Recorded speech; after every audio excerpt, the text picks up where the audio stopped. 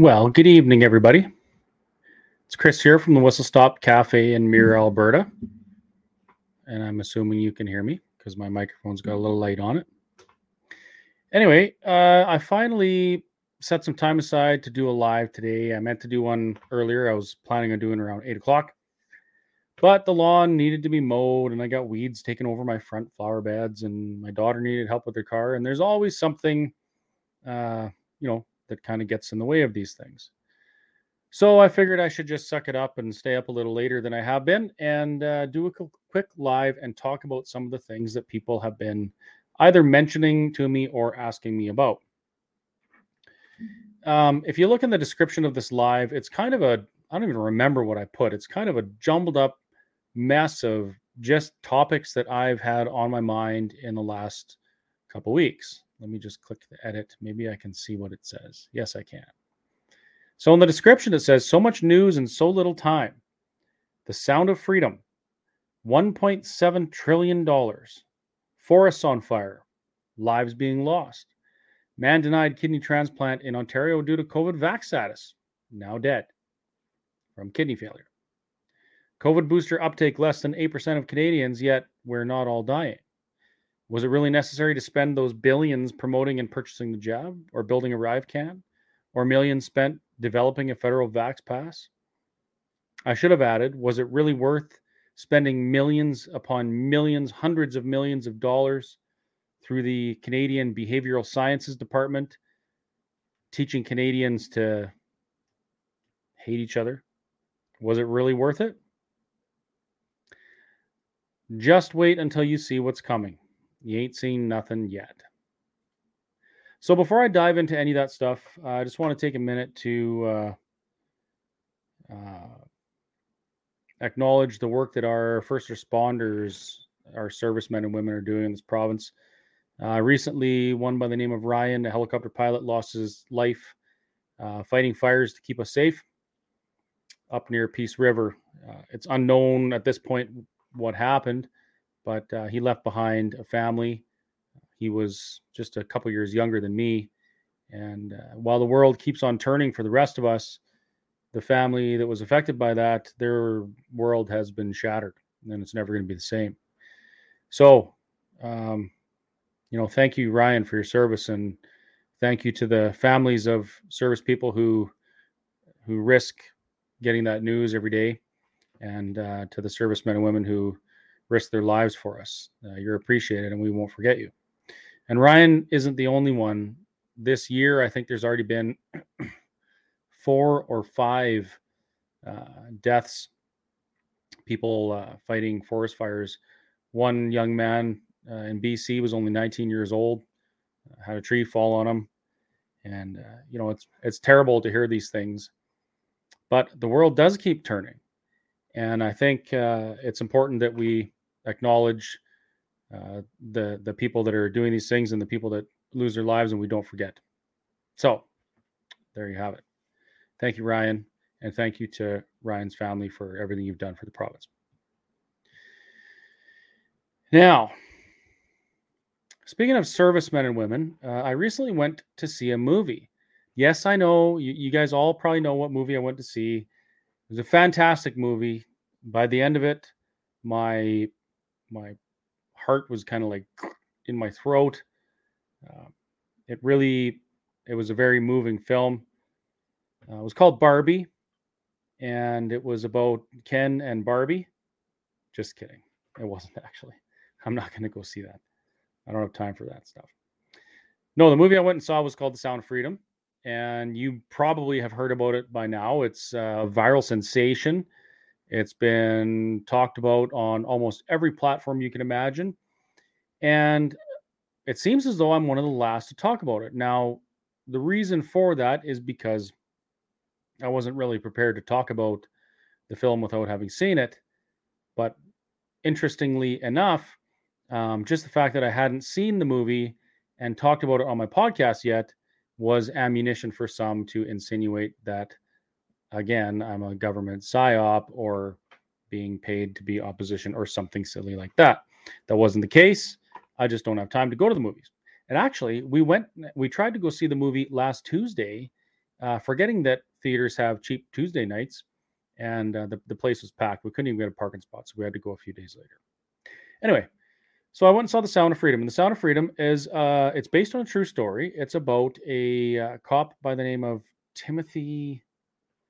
What was his last name? Last name escapes me, but someone can put it in the comments. Who rescued children from sex trafficking rings from Colombia all the way into the United States. And, you know, we go see movies for the most part to forget about reality, to kind of just relax and live in a fantasy world for a couple hours, just enjoy the time there and, just kind of participate that way. This was different. Knowing this was based on a true story and that the people that were being portrayed in the film exist, they have family, they're alive to this day. That was very. I don't even know what the emotion was. Was it a? I'm not really big on emotions. I've been described as a robot, and no, I'm not actually a robot or a lizard person. So the emotional side of things is somewhat foreign to me, but I guess I would have to say that the emotion I felt watching that movie was lots of disgust for sure, and this really horrible, helpless feeling, knowing that these things are happening all over the world, all around us, and there's really nothing I can do about it. It's not like I can go and fix this problem. We can talk about it, we can bring awareness to it, but I can't. Well, at least I don't think I can personally fix it, and that's a hard thing to accept. Tim Ballard, that was his name, Tim Ballard. Thank you very much to the dozens of people that posted the name.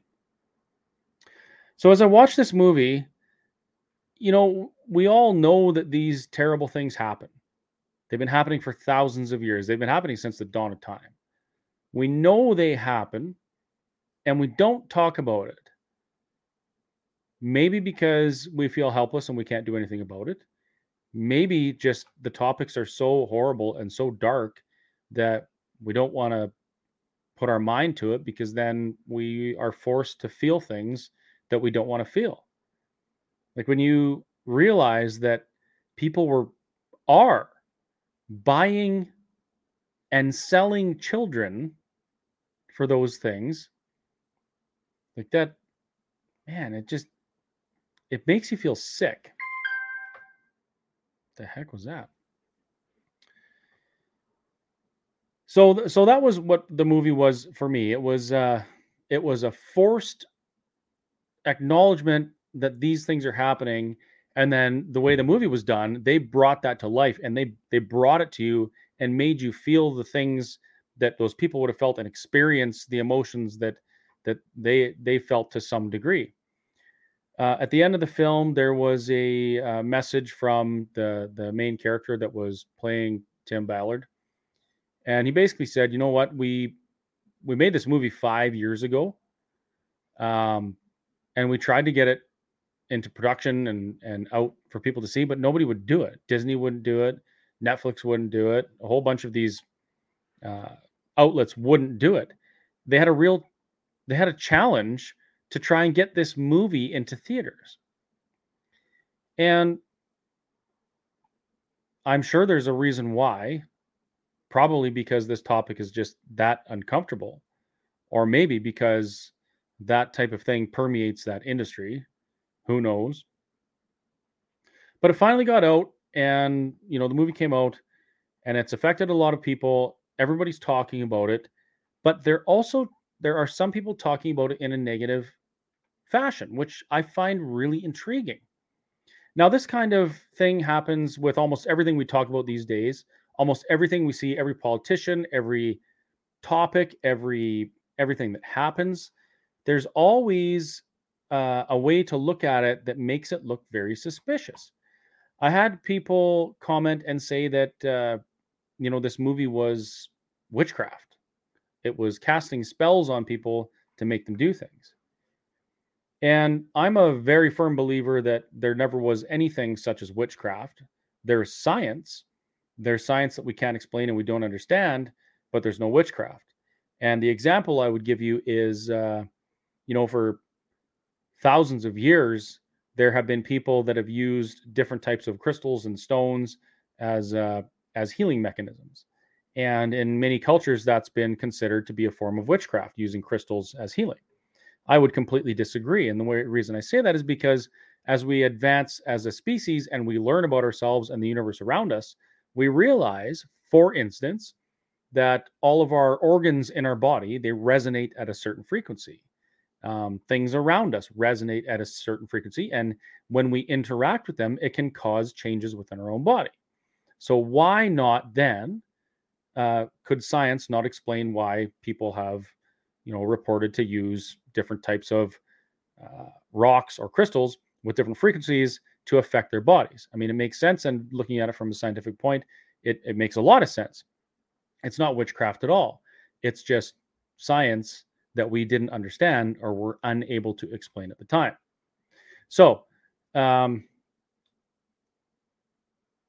this idea that this movie is some sort of a spell that's being cast on people, I would disagree with that. I think that it's more of it's a really good production. It was a very good director, and they knew exactly how to frame things to get the emotional response from us that they wanted. Now, I'm not going to argue whether it was for a good reason or a bad reason.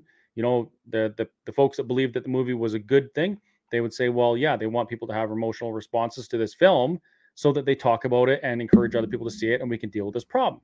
And on the other side, people are saying, well, they want you to have an emotional response to it so you're distracted and forget about everything else. And so you're so emotionally involved in this topic that when it comes time to do something like, let's say implant microchips in kids' skin to keep them safe for their own safety, we'll be willing to do it.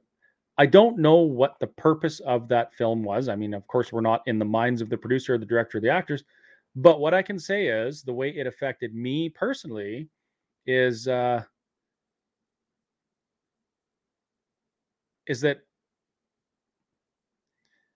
I want to encourage other people to go see it. I want other people to feel those things that I felt in the theater and think about these things so that we can start to formulate some sort of a solution. And what a hugely monumentous task it's going to be. But the first step to fixing a problem is admitting that there is one. So that's what this movie is for me. It's a very strong message that this problem does exist and it shouldn't be ignored. And if you frame this with what we see going on now, I would argue that it's very important that we start to become involved in things that affect our children in their schools, the community libraries they go to, their extracurricular activities, their summer camps, everything. We have this weird permeation of sexually charged activity being injected into children's activities. Why is that? Is it because we want our children to be inclusive? Well, our children can be inclusive without being sexualized. Our children can be inclusive and learn to accept everybody, no matter how different they are, without watching some dude dance around in a bikini with his balls hanging out. Is that necessary to make or to encourage children to be inclusive? Or is there something else going on that we need to start speaking up about? Even worse, that there are some who want to do these things to children or expose children to these things. That's always been around. It's never going away. It's always going to be there. Even worse is that parents are sacrificing their children's futures in order to feel virtuous by participating in the virtue signaling act of the day. Oh, drag shows are popular. Let's show how progressive we are by taking our kids to a drag show. The guy's shaking his balls in our faces, but whatever. It's just the human body. It's all natural, right? I don't know. I don't agree with it. And because I don't agree with it, I would encourage other people who are of similar mind to me to start getting involved in these things. If you don't like drag shows in your kid's school, and you haven't gone to a school board meeting, you're failing. If you don't like the idea of drag shows infiltrating your municipality and you haven't gone to a council meeting, I would say you're failing. And, oh, shoot, I've done it again. I've already got myself in hot water. When I talk about drag shows, I'm not talking about the drag shows that adults would go to, have some drinks and enjoy themselves and watch the show. Those things are completely fine. I have no problem with it. What I do have a problem with is adult-oriented activities being um, brought before children. We shouldn't be doing that. We wouldn't take the strippers to our kids' school and have them dance for our children because, we should be inclusive of strippers too, right? They're people. Why don't we have strippers at the school? We wouldn't do that because it's not appropriate. I don't have a problem with drag shows or drag performers. I don't have a problem with trans people. And yes, by the way, there is a big difference between a drag performer and a trans person. And if you don't already know that, you should probably do a little bit of reading on that. It's not the people, it's the groups that are using them to push their agenda. This whole trans, what's the word? This whole trans crusade, or this wild alphabet LGBTQ plus 2S agenda that you see everywhere is not because the people that are doing it want to be inclusive and want to not discriminate. It's because they're weaponizing that group of people's struggles, their trials and tribulation, for political purposes. I really don't think the Prime Minister cares about any particular gender ideology or people that participate in one or the other. I don't think he cares. I think he uses it as a weapon against conservatives to try and convince people to vote for him, because voting for anything other than someone that marches in those parades, well, that means you're a bigot. It's completely false. It's gaslighting. It's this horrible perversion of democracy and acceptance. And people buy it. And then they take their kids to these shows and they allow grown men to dance around and shake their asses in their face.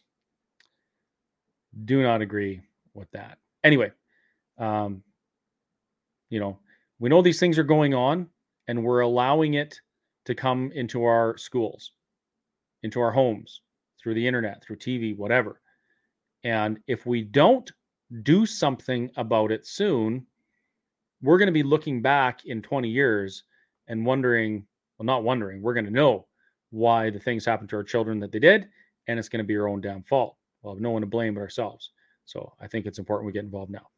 Anywho, let's move on to the next controversial topic that's going to get me in hot water, because I really enjoy being in hot water.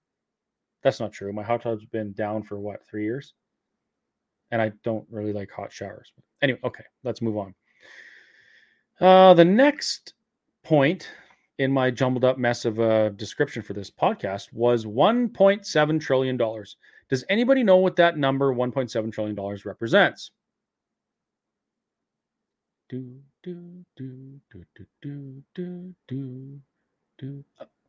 I'll tell you. I don't want to sing the whole song. The estimate to transition our electricity grid in Canada to net zero by 2030, 2035, something like that. $1.7 trillion, which is more than Canada's gross domestic product estimated for 2023. That is a huge number, $1.7 trillion. You've heard, I'm sure, politicians use terminology like net zero at all costs, carbon neutral at all costs, at all costs, at all costs. No cost is too high. We need to build back better. You've heard those things, right? A Green New Deal.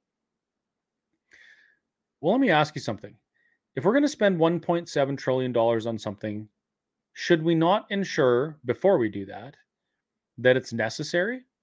If we spend $1.7 trillion on achieving net zero in Canada, we're going to cause a lot of problems for a lot of folks.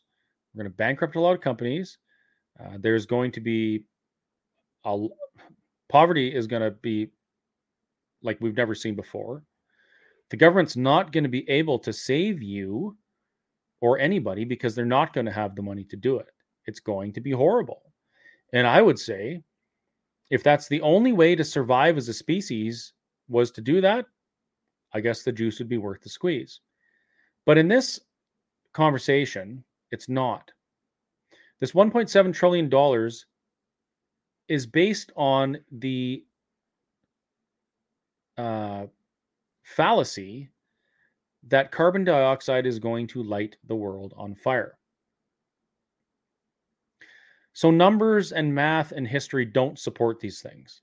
The only thing that supports that idea is climate models that have inputs by people with biases.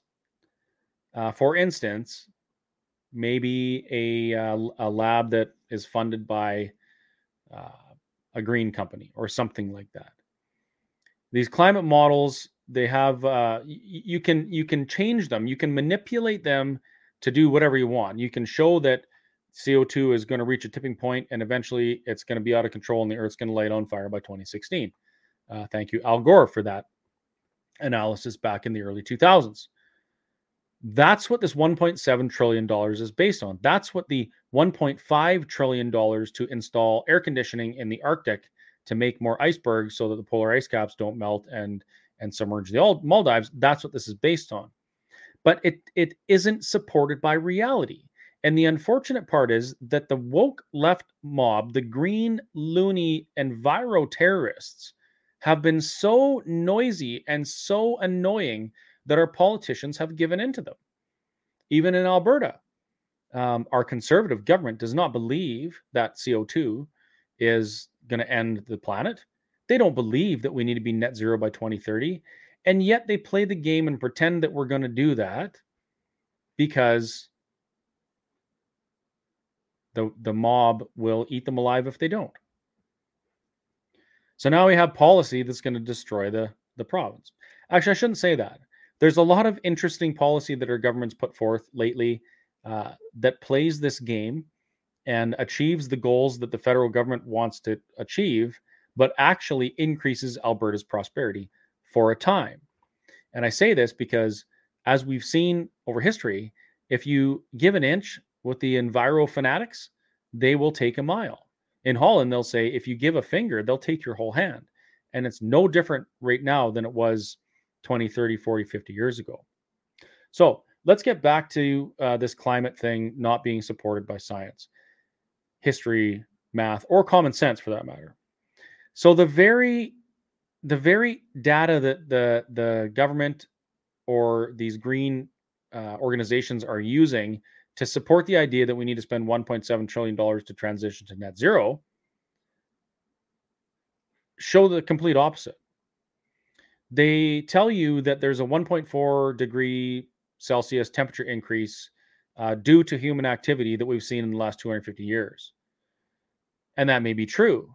But what they fail to mention is that even though there's been a 2.5 or 1.4 degree C increase in that amount of time, if you expand that scale to, say, 5 or 10,000 years, courtesy of ice coring and other cool science, you'll find that we're actually colder.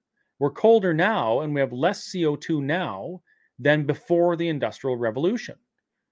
Now, our governments are very interested in cow flatulence these days. So I guess they could argue that if there was enough dinosaurs, then they were flatulent enough that they could light the world on fire with their methane through greenhouse gases. But I think that's very unlikely. So the very science that they're using to tell you have to pay a carbon tax, stop driving a car, live in a 15-minute city and eat crickets, tells you exactly the opposite. As a matter of fact, there's a lot of science out there, courtesy of my friend Alex Epstein. Check out his book, Fossil Futures. a moral case for using more oil and gas, not less. It can be argued that the planet actually responds very positively to our impact. I'll explain. Thousands and thousands of years ago, there was lush forests and big plants, and the earth was very green. We know this because we found weird things like tropical plants in the Arctic. I mean, how would they get there unless the earth was warm there at one point? There's evidence to suggest that animals were bigger, plants were bigger, and we had more CO2. I think it was like 5 or 6 times what it is now, and the earth was warmer. Anyway, these plants, they died, and they were, there was things happen, like possibly a big flood or whatever, natural events. And the organic matter that at one point absorbed that CO2, that massive amount of CO2 in our atmosphere, became a hydrocarbon, became oil and gas. And then fast forward to current times, we discover this oil and gas, we extract it, we burn it for our uses, we take people out of energy poverty and improve the lives of billions of people with this oil and gas. And in doing so, we release CO2 that was at one point already in the atmosphere. Now, what happens when the atmosphere CO2 rises? Well, take a tour through your local greenhouse, and you'll find that the plants grow bigger, better, faster, nicer, because they increase the amount of CO2. So as we increase the amount of CO2 on the planet becomes greener, it makes more food and supports more people. In turn, we use more energy, we expend more CO2, the planet greens some more, makes more food, maybe parts of the planet warm up, we can grow more food in more areas and support humans.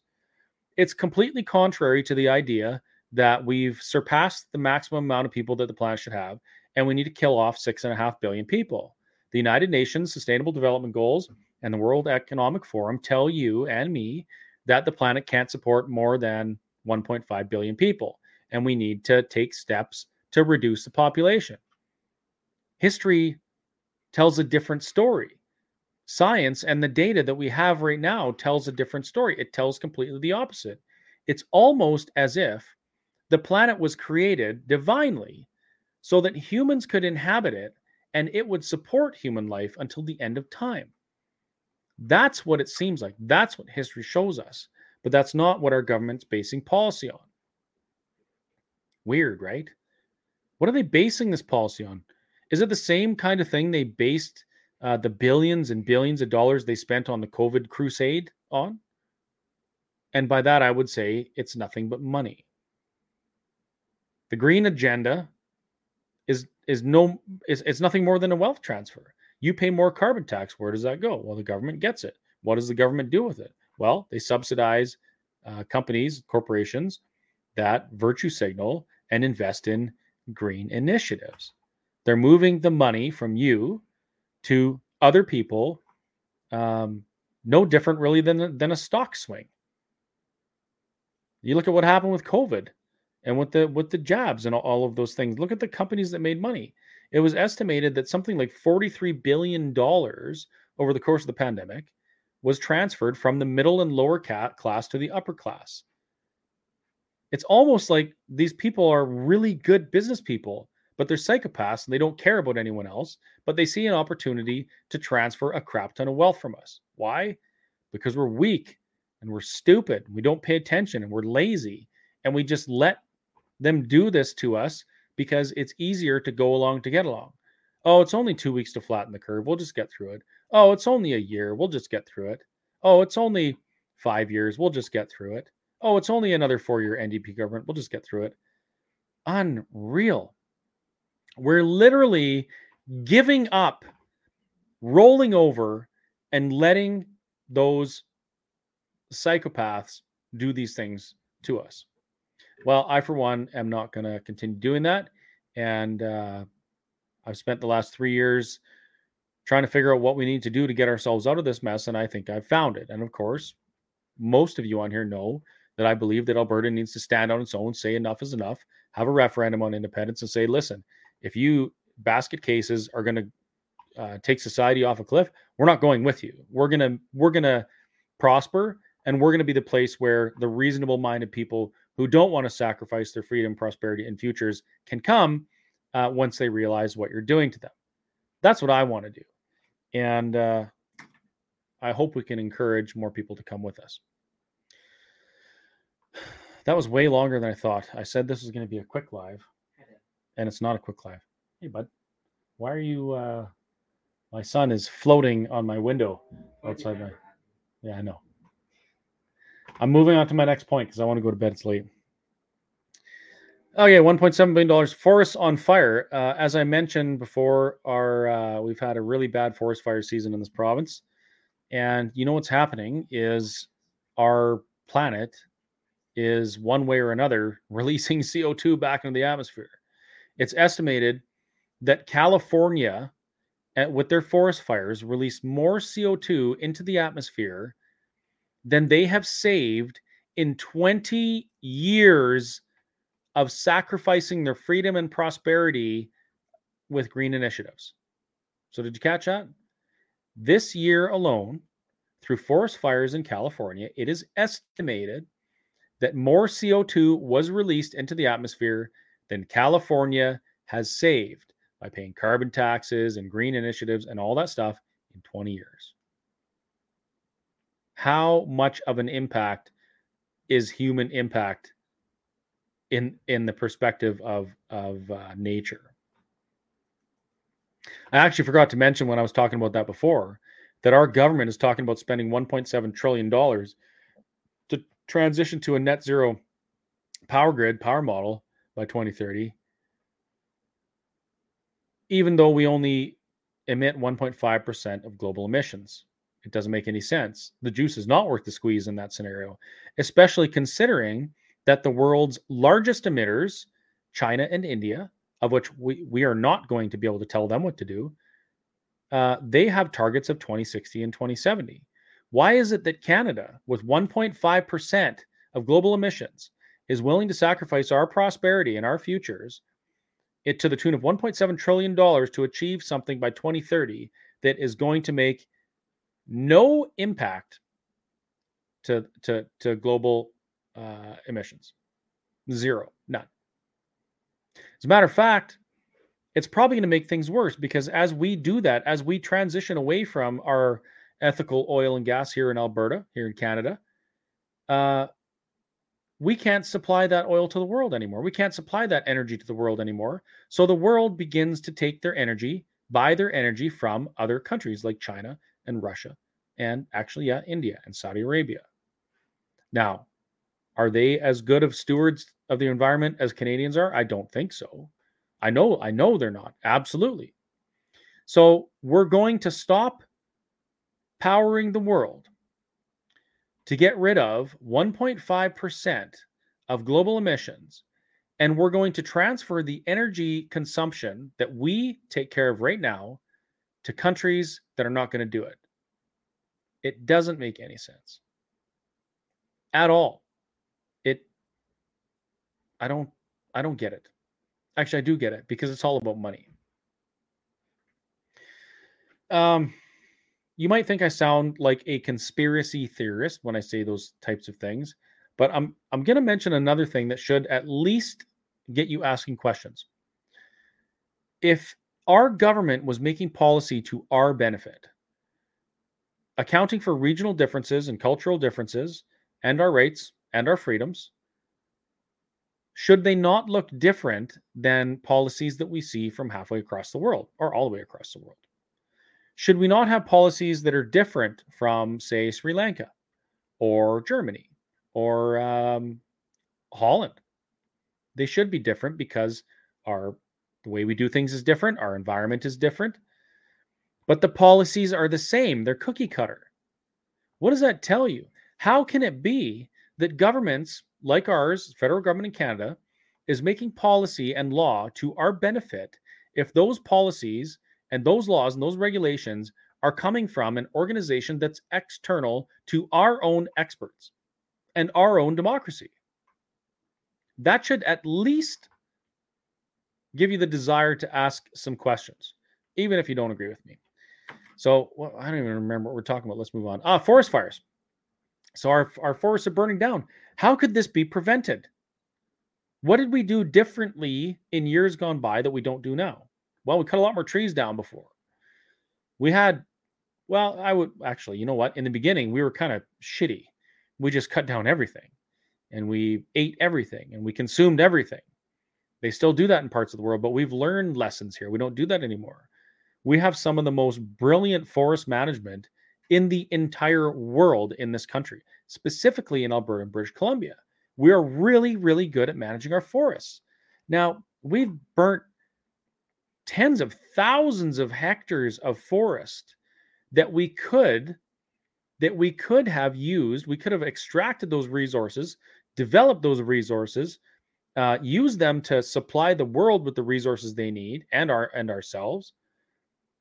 And in doing so, we would have actually had a net positive climate impact if you consider CO2 to be a pollutant, which I don't. I certainly would say that the smoke particles that are making everyone sneeze and their eyes water are a pollutant. We should do something about them.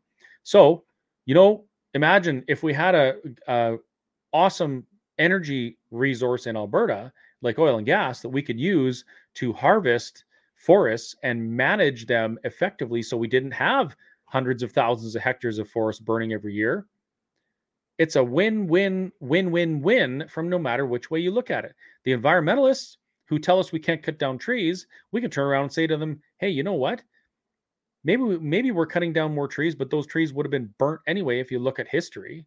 We've always had forest fires. When I was a kid, I remember going to nature centers and looking at the tree rings, and they were explaining how, oh, they can tell that this year there was forest fires and this year there was forest fires. And they would tell us kids that that's a cycle. That's how nature cleans itself up. There's always these forest fires. And as human beings, we're supposed to master that and figure it out so that we can work with it, and not and we can coexist by not having our houses burned down in a forest fire. Anyway, we're not doing that. We've catered to a woke ideological mob who chains themselves to trees. Now the trees are gone anyway. We have smoke everywhere, and we are lacking the resource that we would have otherwise used to enrich people's lives in this province, in this country. Let's continue on. Speaking of which, continuing on, I'm really continuing on without looking at the comments too much because I'm getting really into this talking thing. But if you do have questions, please put a bunch of question marks up on it, and I will do my best to go through it and pick out some questions. So let's see. What else did I write in that little verbal hodgepodge? Speaking of lives being lost, there was a man in Ontario needed a kidney transplant. I believe he was a father, family man. He was denied his kidney transplant because of his vaccine status. He's dead. He died. Here in Alberta, we have a lady by the name of Sheila Annette Lewis. She needs a lung transplant, and she has been denied her lung transplant by AHS because she has refused the COVID jab. I really need someone to explain this to me. And please, if you are one of those people that say they have rules for this and they need to make sure the patient outcome is great, so that you have to have all of these vaccines, even the ones that don't work, even the ones that cause myocarditis, and have your friend's husband end up in the hospital having random heart attacks for no reason, even though he's in his late 30s. They have to do all those things. Otherwise, they can't have a lung transplant. Somebody please explain that to me. Please say that to me, because I'll tell you that one of my friends just happens to be the man who pioneered heart and lung transplant surgery in Alberta, performed over 700 of them, sat on the panels that decided which patients are going to get transplants and which are not. And he says that what they're doing right now is completely ludicrous and it's killing people. And it has no basis in science. None at all. Now, this isn't just a burger flipper. This is a man who's done 700 heart and lung transplants. He knows his shit. So again, I'll ask, is there anybody that can explain to me why it would be that Alberta Health Services and Ontario Health Services would refuse people life-saving medical intervention because they refuse to take a non-life-saving medical intervention that carries risks? I'm going to wait.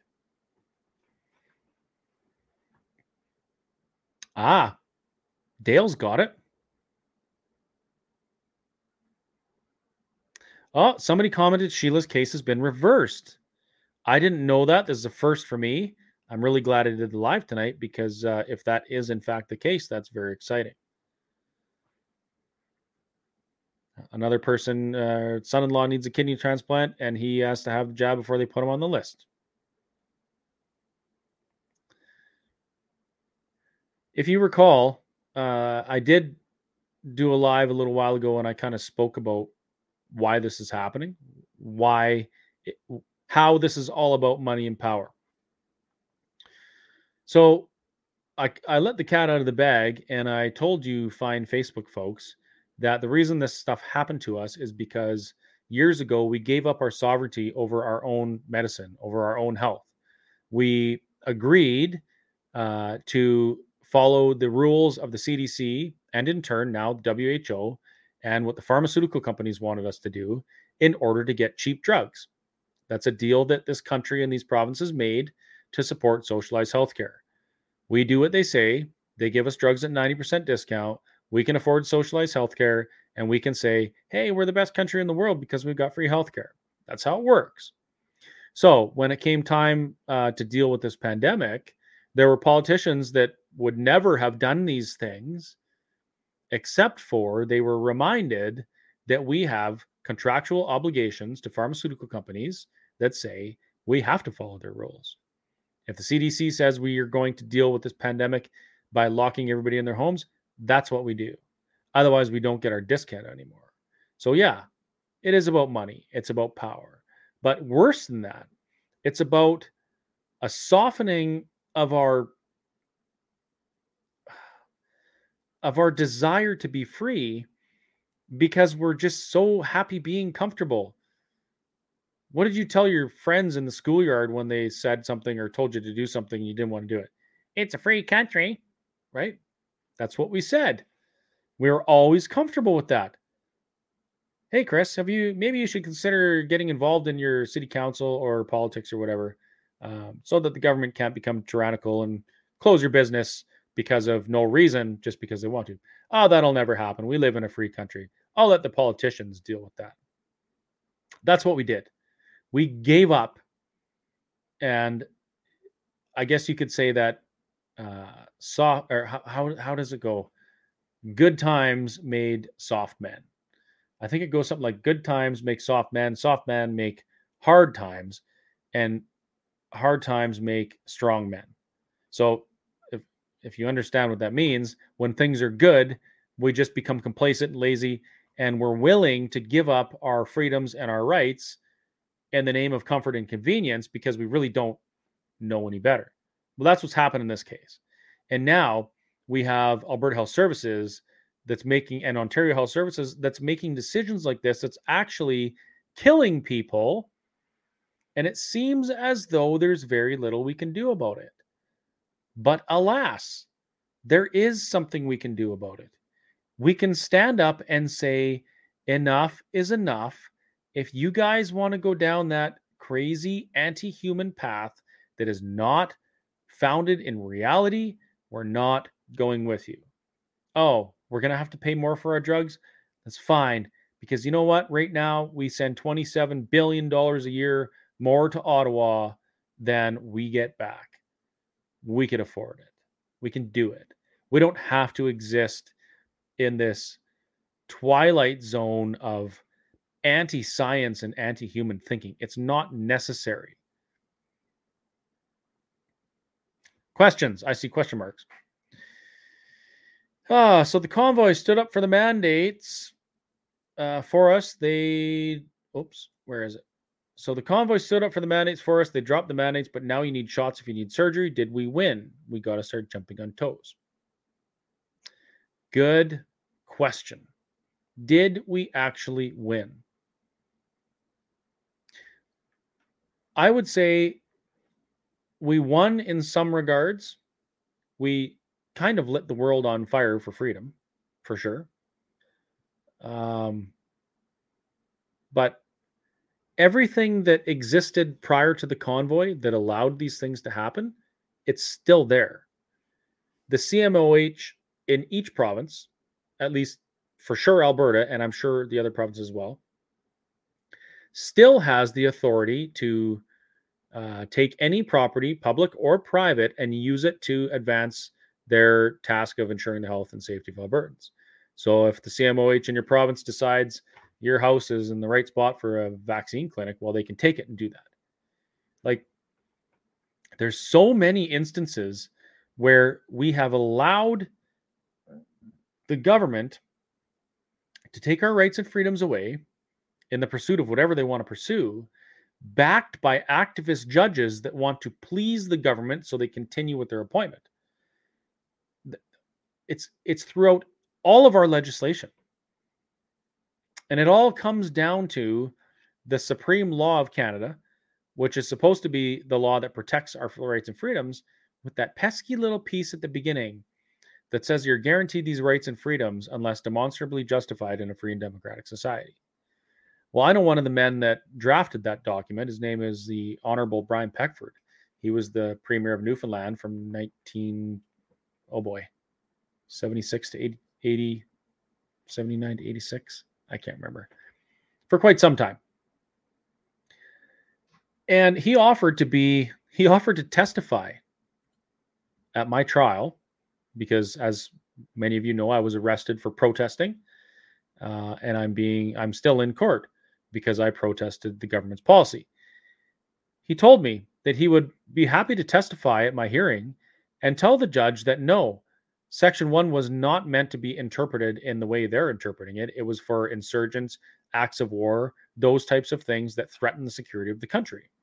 Not a cough, not a cold, not the flu, not Ebola, none of those things. It was never meant to be used like that. You know what the court said? You know what the judge said? They wouldn't allow the Honorable Brian Peckford to testify on my behalf, or anyone else's behalf for that matter, because he wasn't an expert witness and he didn't have standing to discuss the topic. A man whose signature is literally on the piece of legislation that all of our rights and freedoms is based on. How do you win in that system? You don't. So, did we win? Yeah, we won personally. We won for our friends and neighbors. But the reality is, we didn't change any of the things that exist that could put us in that situation again. So we got a lot of work to do. But I have an idea how we can do it. Here is a great one. Maria, thank you for this question. Been waiting for this question all night. And I actually wish I had another hat so I could change my hat. I'd put on my APP hat. How do we get Daniel Smith?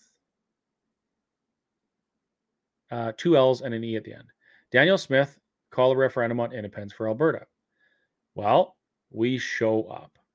In Alberta, we have legislation called the Citizens Initiative Act. And that says that if we can get, on a constitutional matter, it has to be 20% of the electorate to sign a petition asking for a referendum. They have to call a referendum. Now, they call it on their own time, but the government will have to do it. So if tomorrow we got 600,000 Albertans to sign a petition saying, we want to have a referendum on independence, we want to give the provincial government the leverage they need, the mandate they need to negotiate with the federal government to improve things for us in this province, or we're leaving. They'd have to do it. It's the people that's going to do it. So for those of you that don't know, I'm involved with an organization called the Alberta Prosperity Project. Now, the Alberta Prosperity Project was born in a shop in Nisku a couple of years ago, kind of under the cover of darkness, like some secret World War II resistance meeting, La Resistance. And the idea was that we needed to do something apart from politics. We needed to change. We needed to build a parade in this province that the politicians would get in front of. Ralph Klein once said, if you want to win in politics, you create a parade and get in front of it, or find a parade and get in front of it. Well, the Alberta Prosperity Project wants to become that parade because we know that the only way to fix all of these problems is to stand up and say enough is enough.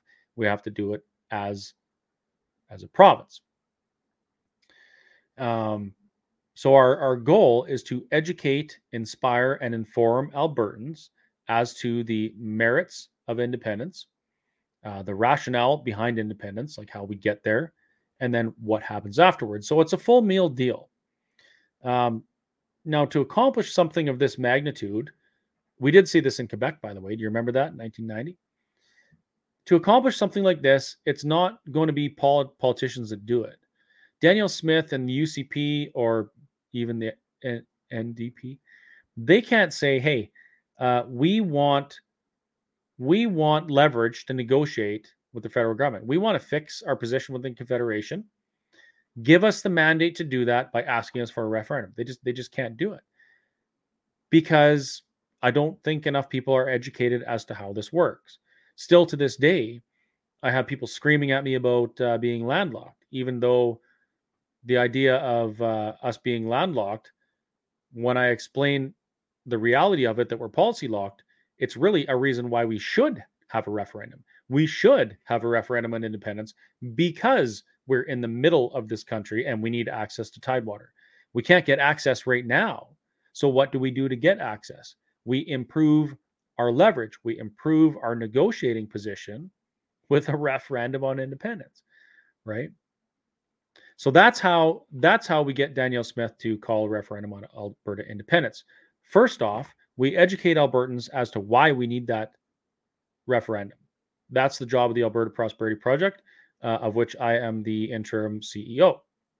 We also, in addition to that, we need a group that is working on that referendum campaign, that's working on getting enough, a database built of people who would vote yes, so that when we're ready, we simply go to Elections Alberta and say, we want to do this. We can do it in the 60 days or 90 days or whatever it turns out after the premier is done amending it like she promised. And then we do it, and then they have to call a referendum. So if you want to know more about that, go visit www.albertaprosperityproject.com, and a lot of those questions are answered. And on that note, if you believe that we need some leverage and negotiating power so we can fix these things, please become a member. As that membership grows, so does our voice. And you know, that $20 or $40 you spend on a membership, it's going to be used well. That membership money is going to be used to advance the prospect of Alberta independence, which, as of right now, is the single most important thing we can do, because it's the only solution that will fix all of the things we've talked about. Okay, next off, Bunny. I understand you need the jab to get a transplant, but donor doesn't. Then they want you to sign for your organs to be donated. Is that because they just want your organs? So there's more to the story about that fellow that died in Ontario. And the worst part of that story is, after he passed, he received a call from Ontario Health or whatever, asking his wife if they could harvest his organs. Can you believe that? Now, here's a real tricky ethical dilemma. There's a movement growing across this country, and the idea is, if they're going to refuse organs to people who refuse the jab, then maybe we should not donate our organs. I understand why people would be inclined to do that, but I don't agree with that. And that's because at the end of the day, regardless of how bad the policy is, regardless of how shitty people are being treated for their stand against an unwanted medical intervention, our organs can save a lot of lives when we die. And are we willing to take away another human being's opportunity at life so we can make a point? I don't know. It doesn't sit well with me. I don't agree with it. I would understand if somebody felt the other way, and I wouldn't be mad at them or anything like that. But for me, I just think it's too important of a thing to be politicizing it. that makes any sense. Anyway, yeah, that is true. You don't have to be jabbed to donate your organs, only to receive one. And the reason for that is because they're saying that the transplant programs have to have the highest possibility of success, and the only way to do that, as the science says, it doesn't actually, is to make sure that you're fully vaccinated for everything. Or maybe it's because the CDC and the pharmaceutical companies say, hey, you should probably be up to date on all your vaccines to make sure that your anti-rejection drugs work. Oh, P.S. We'll give you the drugs cheaper if you follow our rules. Okay.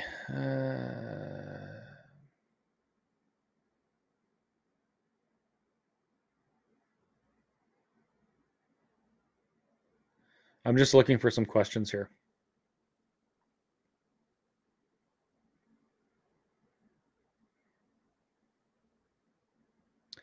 So Shelley asks, when is Art's court case? I have no idea. I think he's sometime in August, and it's not a court case, it's sentencing.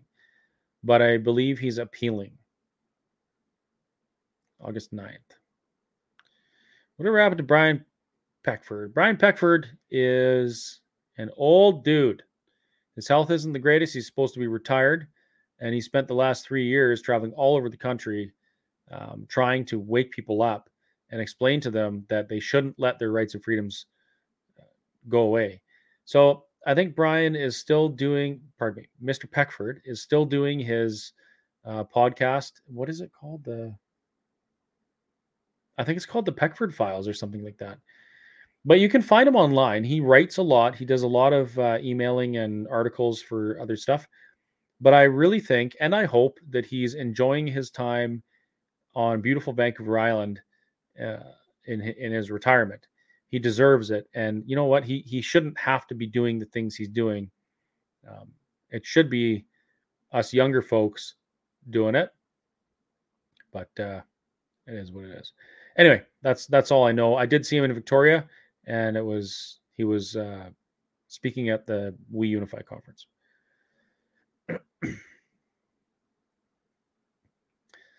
So when a worker isn't cutting it in the job, the boss fires him and gets a replacement. Any ideas we can do now to fire Fancy Socks? Yeah, absolutely. Have a referendum on Alberta independence. You're fired. And you know what? I like Pierre Poilievre. I don't think he's a PSYOP or controlled opposition or a WF plant or any of those things. I think he's a regular person.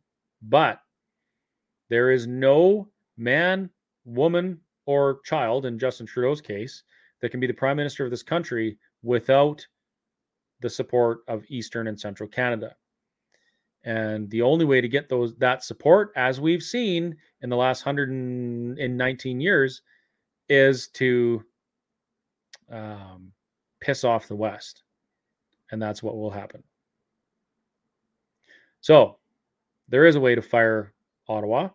And at the very least, there's a way to ensure that Ottawa stays the hell out of our business, as the Constitution demands. And that's a referendum on independence.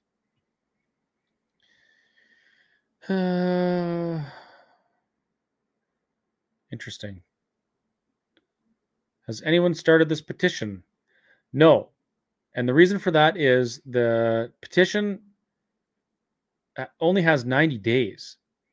So in 3 months, you have to get 600,000 signatures. So what's being done now is we're building a database of people who would support that petition. So when it comes time to roll it out, it can be done in a matter of weeks instead of months, which is what it would take. Almost impossible to get a referendum. Definitely not impossible. Not at all. And I'll tell you why. Anything is possible if enough people show up. Anything is possible if enough people get involved and get this information out to Albertans. The Alberta Prosperity Project, that is the entire goal. It's not to be in politics. It's not to do anything like that or support politics. It's to educate Albertans as to why we need that referendum. So with Alberta Prosperity Project doing what they're doing, Groups like Take Back Alberta, they're teaching people how to become involved in politics and take over politics.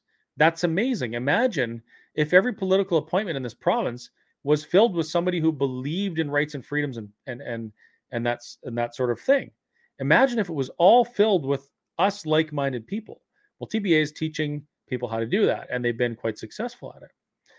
There's another group that's about to get fired up again, and it's called Take Back Our Freedoms. So that was started by a friend of mine by the name of Roy Baer and another friend of mine named George Bears. Brian Peckford actually used to be the CEO of that organization. Now, Take Back Our Freedoms, they're working on a lot of the advocacy stuff. So we've discussed some problems that need solutions. And while we're working on the ultimate solution, which is an independent Alberta, there has to be someone that's advocating, right? Specifically for things we've talked about. And in addition to that, how about the 4 men that are still locked up in jail for protesting at Coots, 530 days or something with no trial? Lives have been destroyed. They've already served almost 2 years in jail without a trial, as innocent men, because you're innocent until proven guilty. They need advocacy.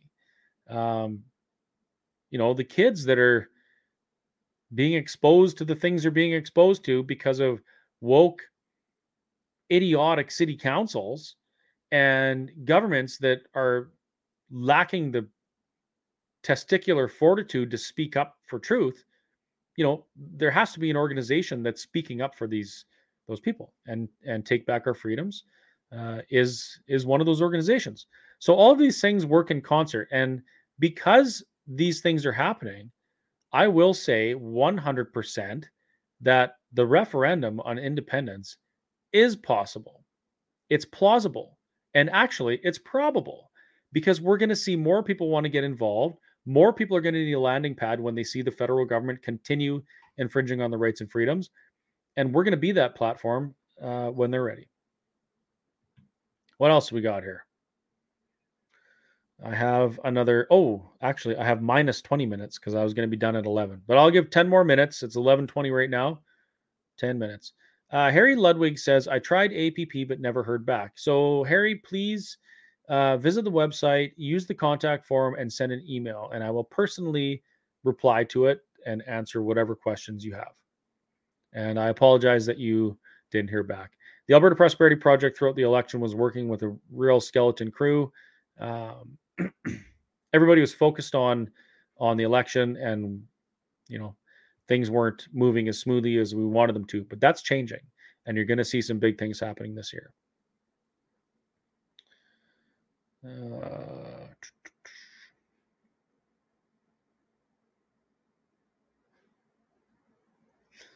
I'm the wrong guy to write the petition. I can tell you if it looks good, but I think my friends Jeff Rath and Mr. Leighton Gray would be much better suited to work on something like that than me. Oh, how convenient. They're actually involved with the Alberta Prosperity Project, and they're drafting that petition. So there you go, Maria Wall. Thank you very much for reminding me. Brenda, bingo. Lots of countries are landlocked. We're supposed to have the right to get to tidewaters. Isn't that interesting?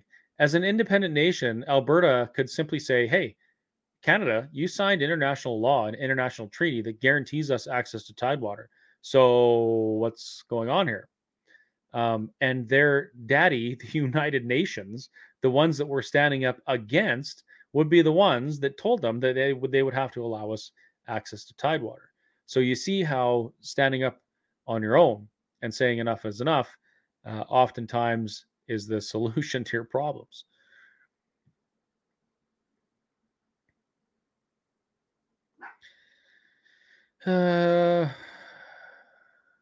Exactly, Brenda. What if it was your child who needed an organ?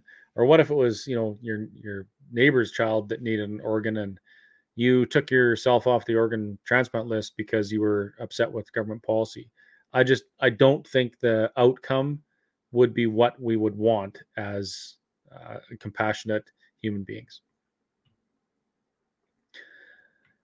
Yes, Dawn, say it loud. And you did say it loud because it's in all caps, so I'll read it. Climate change is a cruel hoax on our children. Yes, it is. I'm not afraid to say it.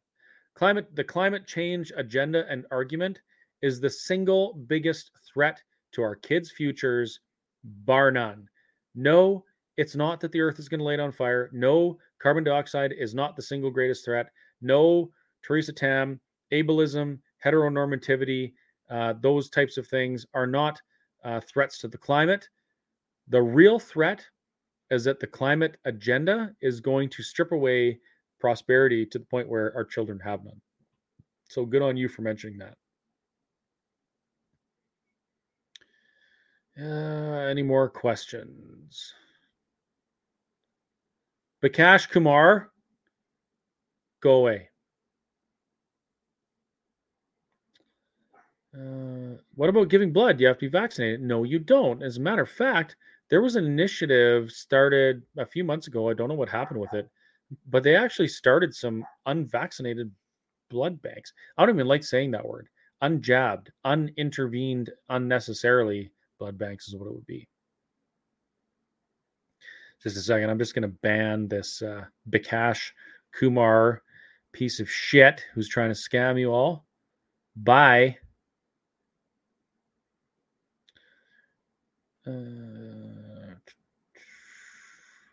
Wow, he's really on it.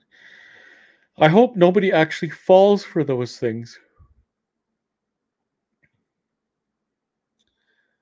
Life isn't fair. Nope, it's not fair. It hasn't been fair since we left the Garden of Eden, and it won't be fair until the earth is done.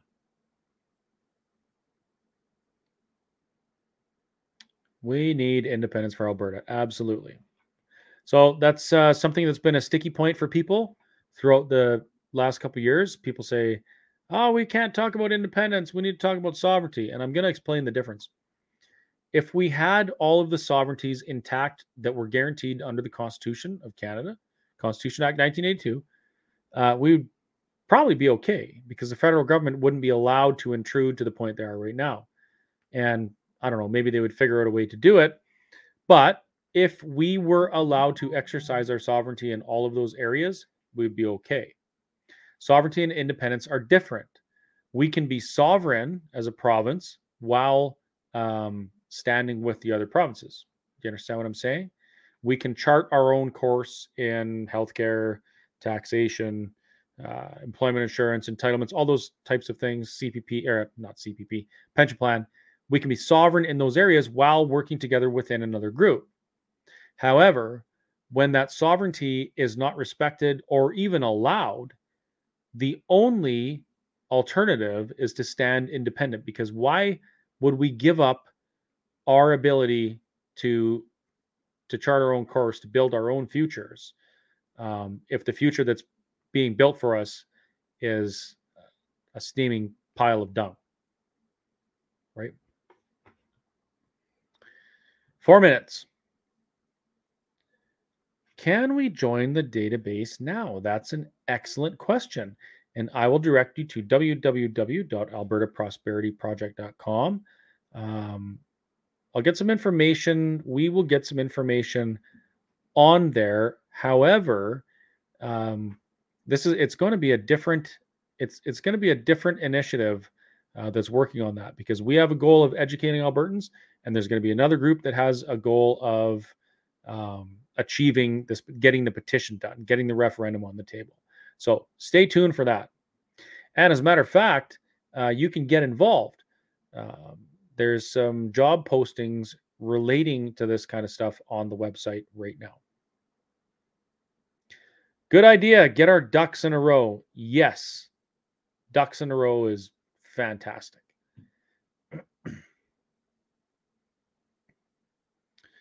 Huh.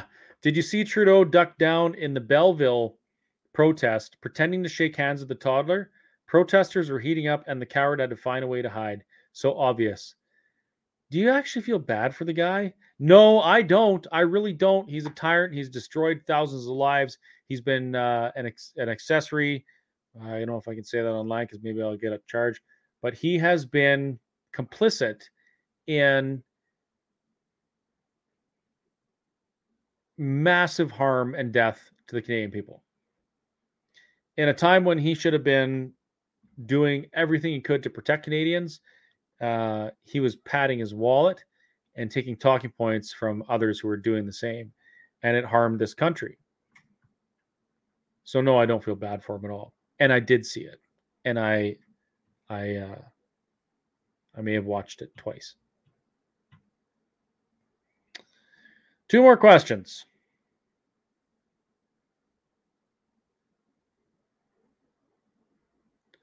Two more questions. Yahoo, Maria says. Yes, Yahoo is right.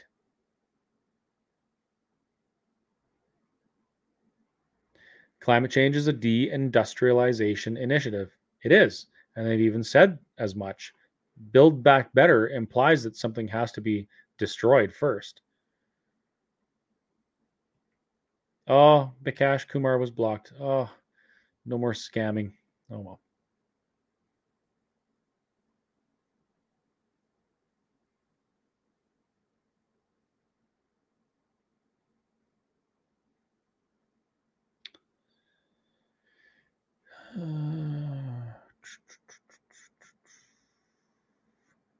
Well, there's no more questions. I'm going to look at the description I put, see if there's anything else I wanted to touch on.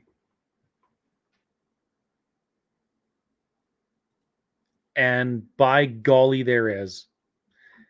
Can anybody tell me what the percentage of Canadians that are up to date on their boosters is?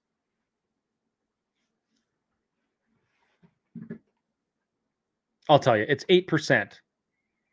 8% of Canadians are taking a medical intervention that the government tells us if we don't take, everyone's going to die. But is everybody dying? They are not. Weird, right? It's almost as if the whole thing was a lie. Actually, it's even worse than a lie. It was the exact opposite of what they said. They said, we need to do all these things to, oh my goodness, I just had an epiphany. Do you remember hearing, we need to protect the healthcare system? We must protect the healthcare system. They weren't lying. They were protecting the healthcare system. They were protecting it by ensuring that they continued to meet their contractual obligations to drug companies that were giving them discounts so large that they could afford a healthcare system. Wow. But what do I know? I just pour coffee for a living. Anyway, 8% of Canadians are taking this. No, people aren't dying. However, there's an interesting thing happening right now. Do you remember the term excess deaths? At one point, the government was quoting 13,900 and some odd excess deaths in Canada, and they were saying, these are all COVID people. These are all people dying from COVID. More people are dying than have ever died before from COVID because of COVID. Well, that was a lie. Even the Alberta government admitted that 95% of the people that they said died from COVID simply died with COVID, and the number of people that died from the disease was way, way less, in the double digits, in a province of 4 million people, 4.8 million people. So numbers are telling an interesting story. Now, 2023, and our excess deaths are higher. They're higher than that. They're 22,000 something, 23,000 something already halfway through the year. And there is, I'm not going to say that they're related for sure, but there is a temporal correlation between when boosters were rolled out and excess death. You can argue with anything you want, but you cannot argue with numbers. I'll leave that for you folks to decide what it means. Anyway,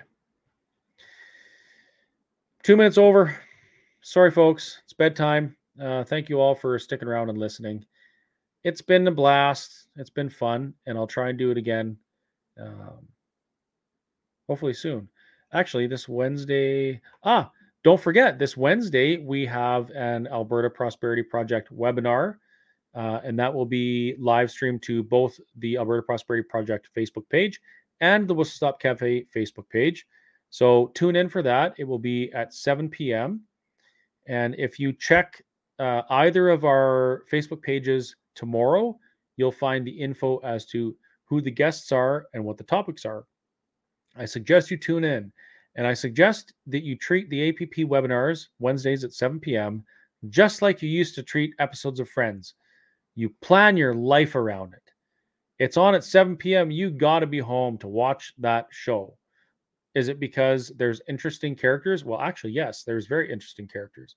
But more than that, it's a reality.